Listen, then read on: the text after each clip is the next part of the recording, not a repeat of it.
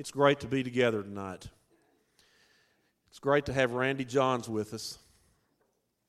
Randy has come back home to be with us this evening. Randy spent 1985 to 1992 serving here as the youth minister and as one of the associate ministers here during that time. Randy was my youth minister. We had lots of fun.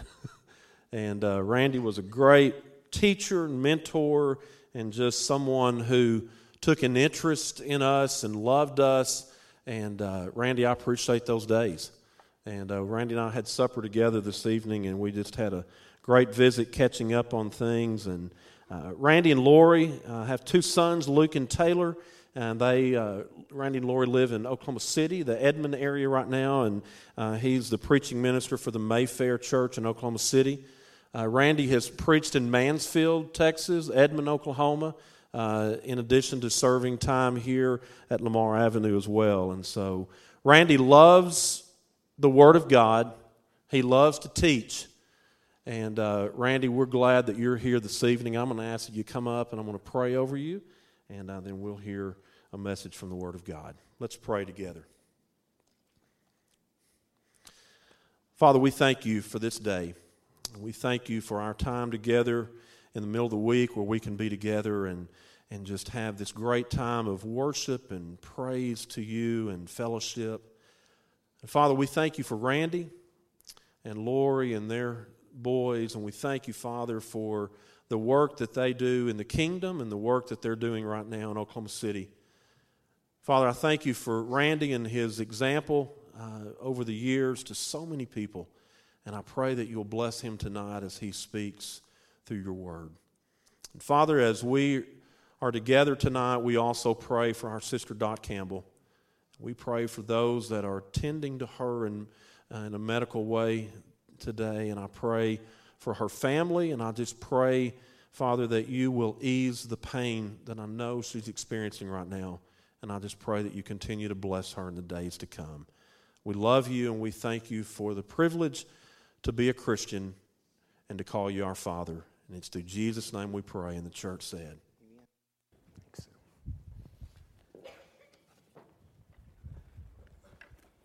Patrick said I had 35 minutes,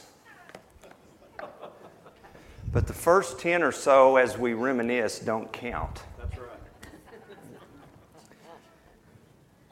30 years ago next week,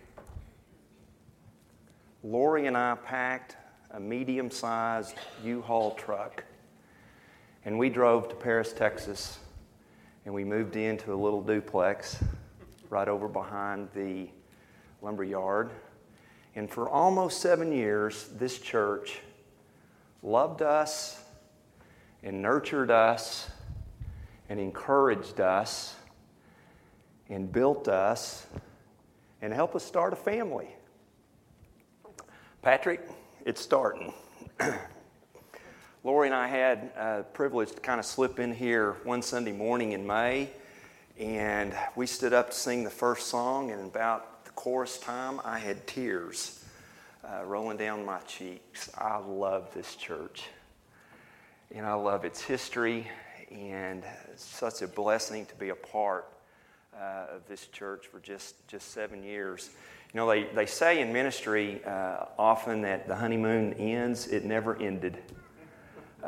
Never ended here. So it is such a blessing to be here tonight. I have started a doctor of ministry program in Chicago, and so I spend a couple of weeks out of the year in Chicago, and I spent the third week of June in Chicago. Made my first trip to Wrigley Field. The Cardinals weren't playing, but it was still fun to go see Wrigley Field. Saw U2 that week. I did go to class. Lori literally drugged me to Tony Bennett and Lady Gaga. How many Church of Christ preachers do you know have seen Lady Gaga? I have. I've seen her in person. And I've made one trip to St. Louis. I'll be making another trip in September. But of all those things, other than one other event that I'm going to tell you about here in just a minute, this hour is the highlight of my summer. It really is. And it is so good to be here, and so sorry the teenagers are having to sit through this tonight. But anyway, it is, I could just stand here for an hour and just kind of look. I can't remember, someone's going to have to help me. I can't remember the dear sister's name who battled with lupus, and she was about this tall. And just so sweet. Dean Kilmer and I went up to visit her in the hospital one afternoon, and we had a wonderful visit, and we were getting ready to say goodbye, and I leaned over and gave this sister a hug, and then Dean leaned over, and the bed rail collapsed. Dean wound up in the bed with this sister, and this bed was moving across the hospital room. I don't really know how Dean recovered because I was out the door. I remember one Sunday morning, I think it, used to back in the day, men kind of signed up or were asked to serve on the Lord's Supper for a month at a time. And it was always kind of neat to me that 1 month the elders would serve communion. And I remember, back in those days, I sat down right down here with the teens, and I can't remember which elder it was, but lifted up the tray, then lifted up the next tray, and then the next tray, and there was no communion in any of the trays. And I think John quickly preached, and communion was prepared. And then there was an afternoon when I went over to Pettit Ward to hang out with Robert and Pig for a little bit. And, right across the street from Pettit Ward was Paris Muffler. Don Davis was in charge. And on this particular afternoon, Don had no business, and he was sitting on a bucket out in front of Paris Muffler. And so Robert said, watch this. So he goes over and he calls Paris Muffler, and we see Don jump up off the bucket, and he runs to the phone, and then Robert hangs up. We did that 4 times. And then we all stepped out and waved at Don, and he knew exactly what had been going on. Can we do this for an hour, or do I need to teach? We better teach a little bit. Okay, Patrick, you can start the clock.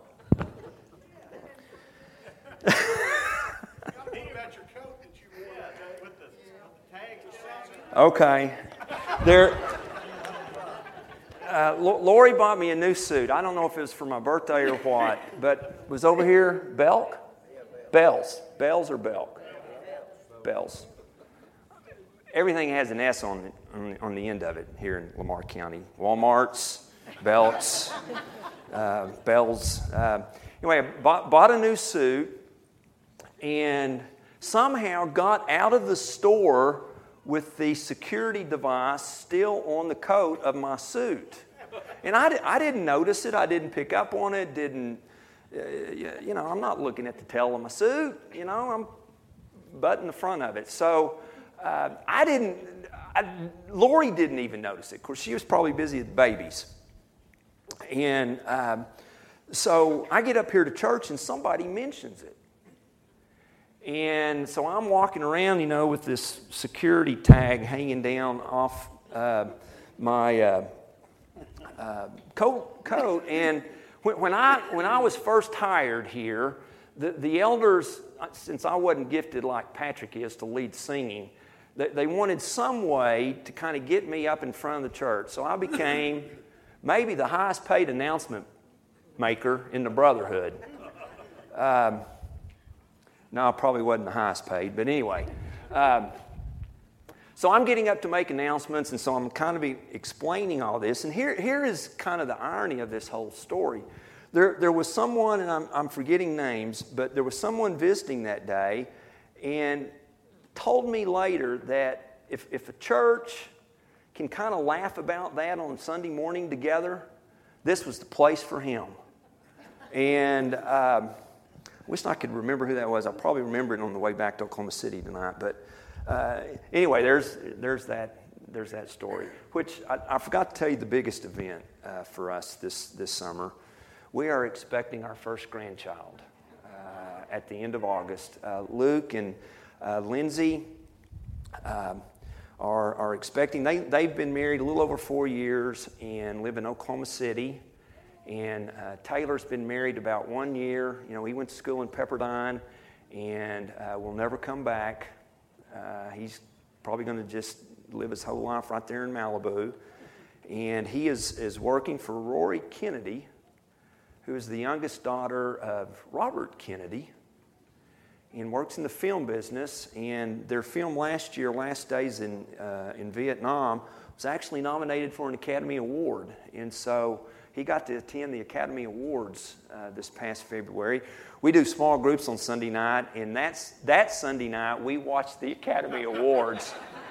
We had a big party there, and Taylor had sent me a picture earlier in the day. You know, he was in a full tux and all giddied up, but he had on Kevin Durant socks. So, go Thunder. That's right. You can take the boy out of Oklahoma, but you can't take the Oklahoma out of the boy, kind of a thing. But I don't see Clint. Clay's Clint. There's Clint. Did you see what Luke named his son? Jettison Parker Johns. Clint knows where the Parker came from. Tony Parker, who is a basketball player for the San Antonio Spurs. But Luke thinks that will sound really good when he steps into the batter's box. Now hitting Jet Johns. So, anyway, but we got to teach. We got to teach. Now, restart the clock. More precious than gold, what will I do with my faith? I think one of the strengths of churches of Christ has always been the high regard we have for Scripture. We believe that the Bible is God's inspired and authoritative word. Really, no one will even debate that with us. No one will even argue that with us. However, I don't know that we've always done really well with the full canon. That we've tended, maybe, to have a canon within the canon, and that would be the books of Acts through Jude. This kind of came home to me a few years ago. I didn't bring this Bible tonight, but I had a Bible that I had used and studied with and preached from and taught from for several years. And you know how the white pages of your Bible, you know, your fingers get a little dirty or a little gritty and a little grimy, and the outside pages get a little dirty. I looked at my Bible one day, and about 3/4 of those pages were absolutely white. And then the other fourth, maybe a third, were really dirty, which told me I was spending more time in that part of the Bible. Well, you could almost just mark it right there, Acts to Jude. Right? And so what that means is maybe we've neglected the Gospels. And we're not even going to talk about the Old Testament because we don't believe in it anyway. Okay? But the Gospels are in the New Testament. All right? So we should at least maybe look at the Gospels every once in a while. And I'm even wondering, and maybe not intentionally, but maybe we've, without even knowing it, have interpreted Jesus through Paul. And yet, as great a Christian missionary, arguably the greatest ever, as great as Paul was, Paul didn't die for us. Jesus did. And even though we have this conviction and a loyalty to the body of Christ, the church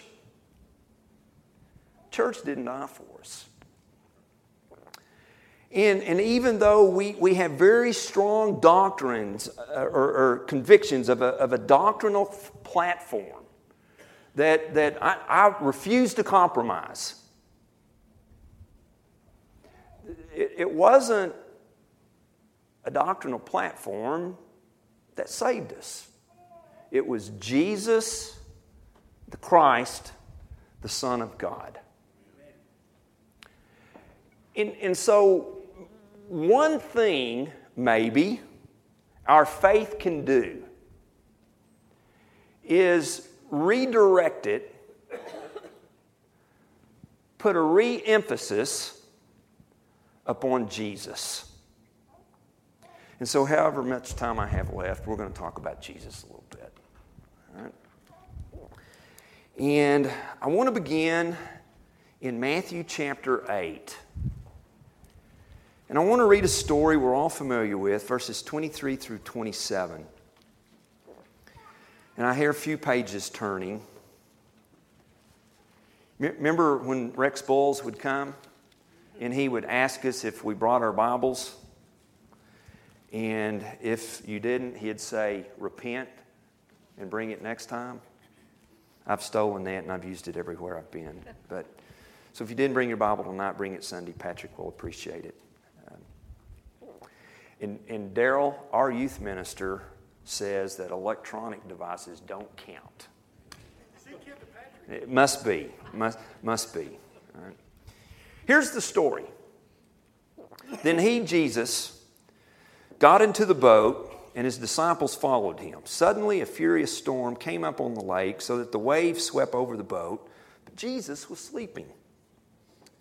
The disciples went and woke him, saying, "Lord, save us, we're going to drown." He replied, "You of little faith, why are you so afraid?" Then he got up and rebuked the winds and the waves, and it was completely calm. The men were amazed and asked, "What kind of man is this?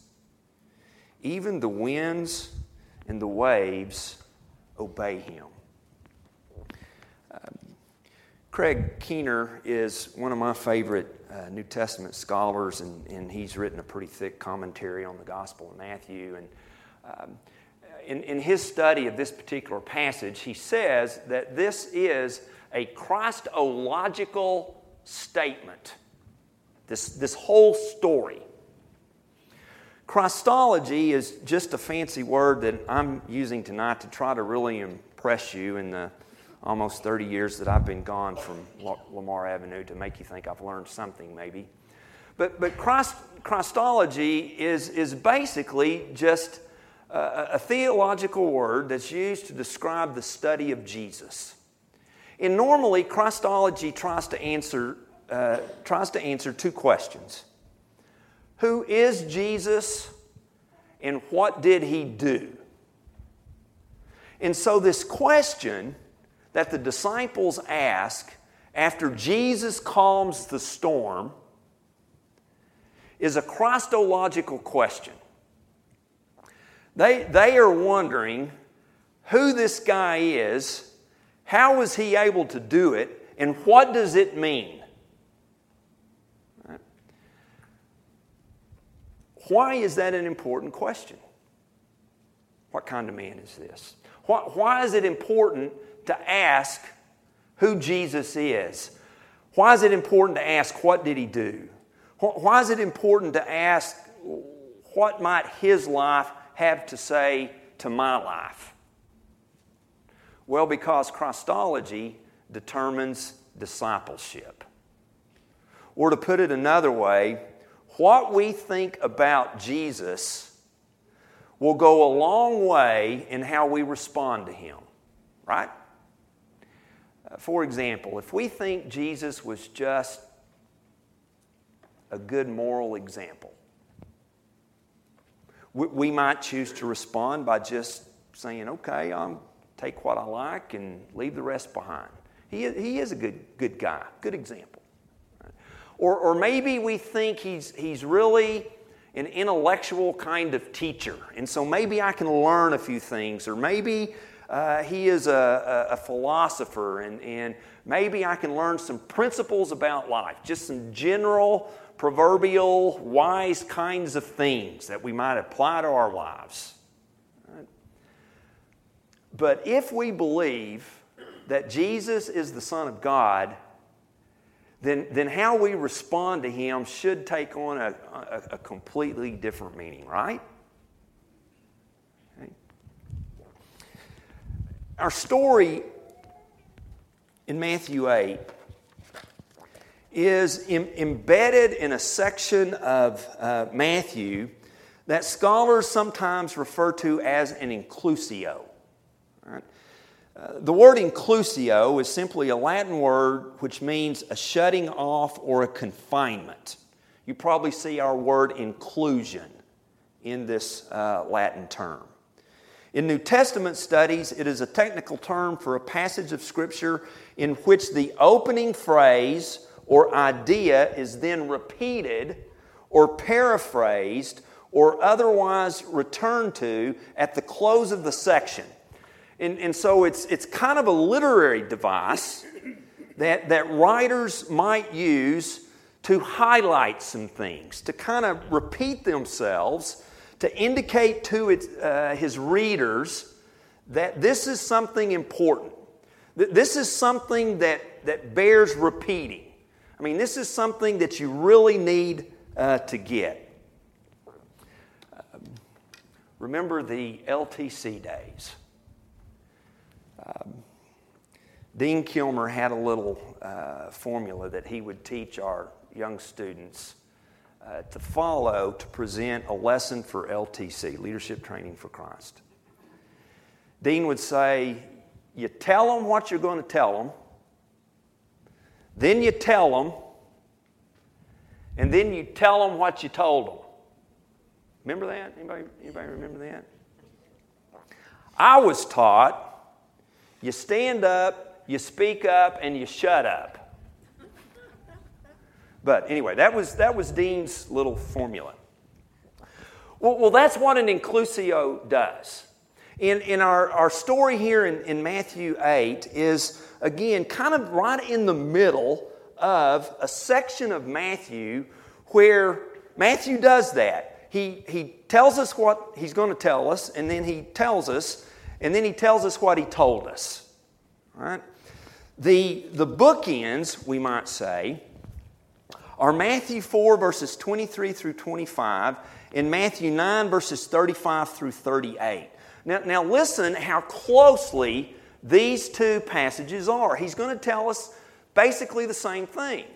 All right? And so this will be our opening bracket and then our closing bracket. All right? Here's chapter 4, verses 23 through 25.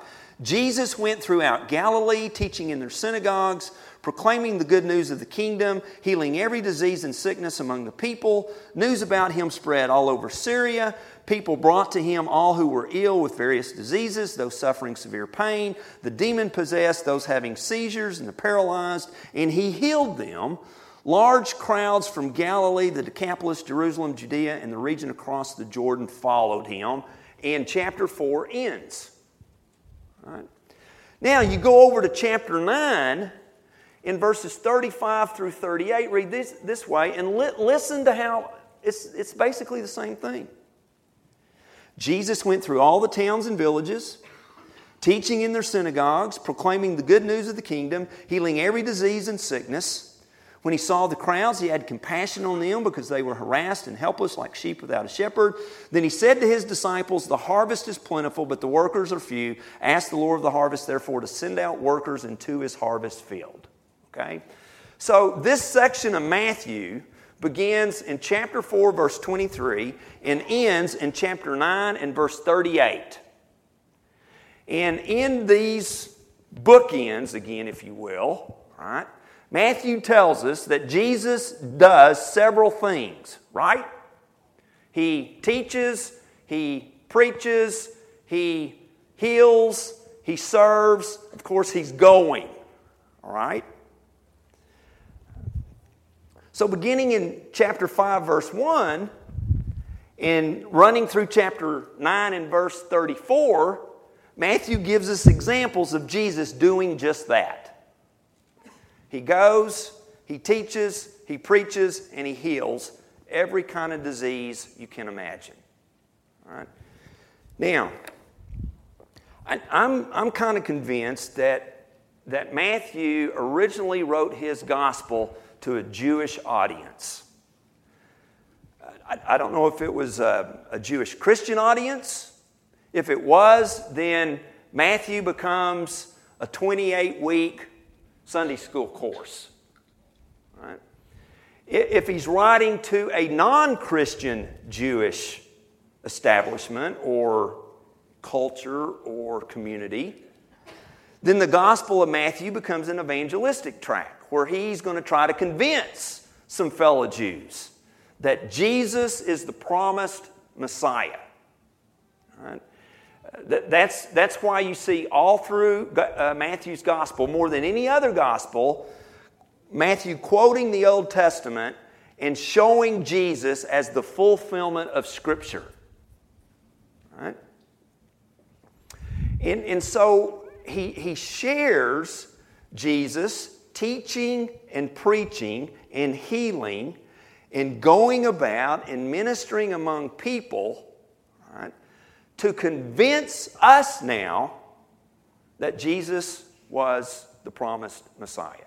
He is the Son of God. And so really, his entire gospel is Christological, right? Now, after this opening bookend or bracket, chapter 4, verses 23 through 25, what does Matthew do? He moves right into the Sermon on the Mount. And he shows Jesus teaching and preaching. And Jesus, the Sermon on the Mount, kind of the epitome of Jesus' ethic. Living life on a higher plane. Really living life as God wants us to live. All right?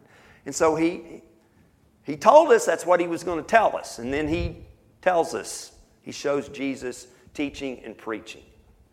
Sermon on the Mount concludes at the end of chapter 7.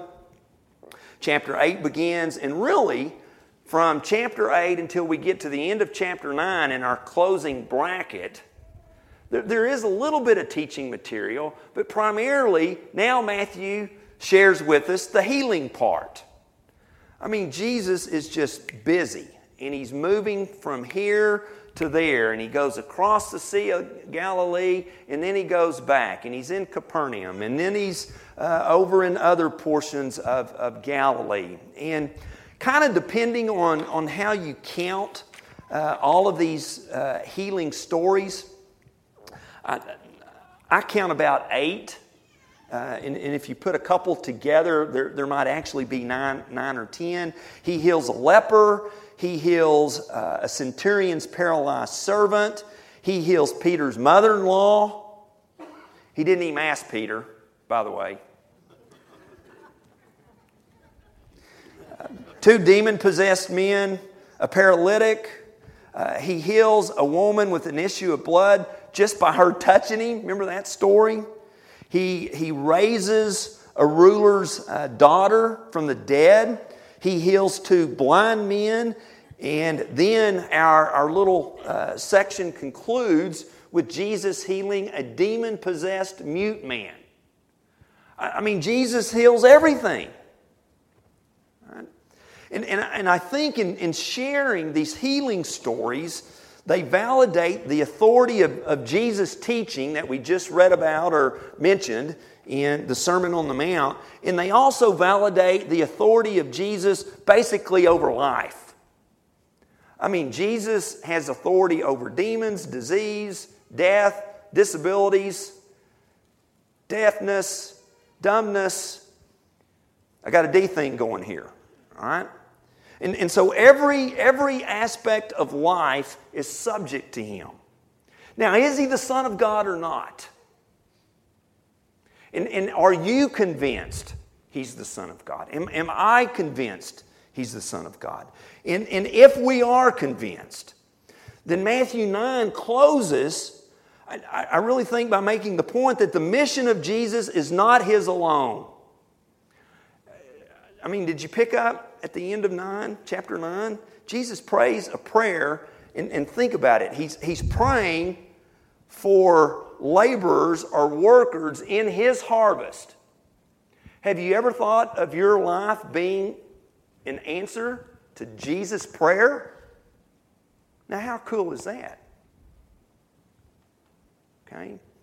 And so if the ministry of Jesus consisted of going, teaching, preaching, and serving, then so must ours. And so we must interact with people through words and works as well. And so if our faith is indeed more precious than gold, then this is what we will do with it. First of all, we'll declare it, just as Jesus did. He taught and He preached. And really there aren't many differences in those two words, but maybe to dissect those two words just a little bit. Maybe teaching refers to more of a private kind of setting and has more instruction in mind, where preaching, or the word could be translated as proclaiming, has more of a public setting and is designed more about conversion or conviction. Okay? And Jesus did both, and so should we. Jesus spoke courageously. Jesus did not beat around the bush. In the Bible class I'm a part of up in Oklahoma City on Sunday mornings, this past Sunday we were talking about the fact that Jesus was anything but politically correct. I mean, He was bold. He was courageous in His teaching, in His preaching. Didn't compromise any of God's truth, and neither must we. And so one thing our faith needs to do is to declare itself. Right? The second thing that our faith must do is to demonstrate it. To serve people, to interact with people. I would encourage you to go back sometime in your personal devotional time and read chapters 8 and 9 and read all those healing stories and just do two things. First of all, look from the perspective of those who were healed by Jesus. And then go back and look from the perspective of Jesus Himself. And there are lessons looking both ways, but for just a minute, from the perspective of Jesus. Notice what Jesus does in these stories. He takes the initiative to serve. He puts Himself at risk. He makes Himself vulnerable. He's very compassionate. The very first story is when He heals a leper. And the leper even, he doesn't want to presume upon Jesus. He says, if you're willing. And Jesus says, I'm willing. And He touched the guy. I don't know if I'm always as willing. We'd had a busy Sunday, and evidently a junior high activity on that Sunday night. This was BC, before children. Luke hadn't been born yet. Finally made it back to the duplex, and I crash and the phone rings. And that was back in the day when some of you may still have answering machines, but everybody had an answering machine in that day. And I said, Lori, let the machine get it. I'm done. I'm tired. Junior high students. You were probably in that group, Patrick. And the voice comes out, Randy, I know you're there. This is Sue Garrett. Well, then I was so scared. I was afraid to answer the phone. I said, Lori, let it go. Let it go. So I called Sue the next day, and it wasn't any big deal. She was having some fun with me, but I was done. You know, no more serving. Not tonight. Not Jesus. Not Jesus. So there's so many things that we can learn just about demonstrating our faith by looking at Jesus. One more thing. Matthew does something really interesting throughout his gospel. He seems to contrast his disciples, his closest followers, with the crowds. In fact, if you were listening closely, the crowds were mentioned in both bookends. And if we'd have taken time to read chapters 5, 6, 7, 8, and all of 9, we would have seen the crowds mentioned another, I think, 7 or 8 times. So just in our inclusio, the crowds are mentioned 10 or 11 times. In Matthew's gospel, the crowds are always there. Always. And even Matthew tells us that they followed Jesus. At the end of the Sermon on the Mount, they're amazed at his teaching. And when you see the crowds mentioned in chapters 8 and 9, they're amazed at the healing. In fact, so much so, they bring forth their sick as well. And so the crowds are always present. They're always on the peripheral, almost. They seem to be interested. They seem to be somewhat engaged even. But when you get to the end of Matthew's gospel, who is it that cries out, "Crucify him, crucify him"? It's the crowds. And so their interest never moved them to faith like those disciples. And so when we think about faith, and we think about passing it on, and we think about it being more precious than gold, the question is, will we truly follow Jesus and declare our faith and demonstrate our faith just as he did, and I think quite honestly as he expects of us? Or are we just going to kind of be one in the crowd? Thank you so much for inviting me to be with you tonight. And Lori and I didn't communicate real well about tonight, and that's why I'm by myself. I may need some marital counseling, Patrick, before I leave. I have, as Patrick mentioned, I've preached in Tulsa, and I've preached in Mansfield, and preached in Edmond. Now I preach in Oklahoma City, and every one of those churches know about the Lamar Avenue Church of Christ in Paris, Texas. In fact, they get tired of me talking about you guys. Thanks again. Let's close with a prayer.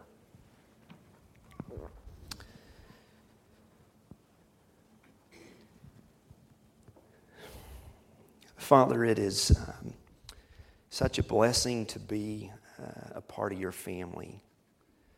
It's such a blessing to be a member of the Lord's body, and literally anywhere you go and anywhere you might be, that there are members of your body close. And Father, it's especially a blessing to be a part of a local church family, and one especially like Lamar Avenue. And Father, because of just 7 wonderful years. Heaven is going to be so much better for my family.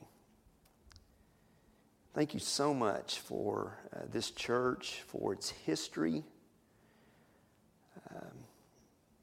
for all the families that have been a part of this congregation, for all the ministers that have served in such faithful ways.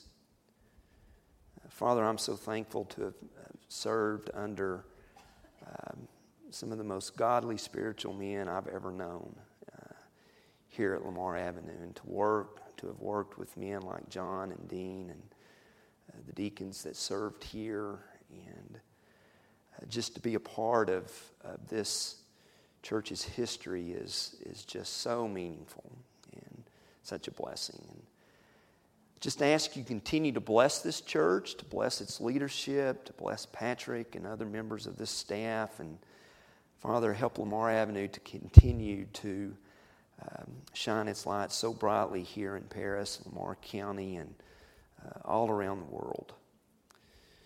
Father, we thank you for Jesus, and maybe in the past we've been a little guilty of neglecting Jesus, and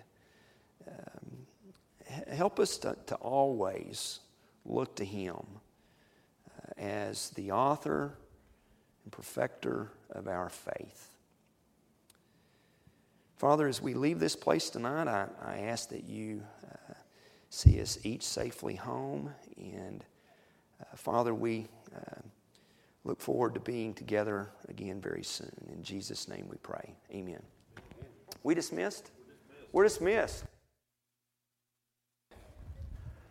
I heard last week when John was here, we had ice cream.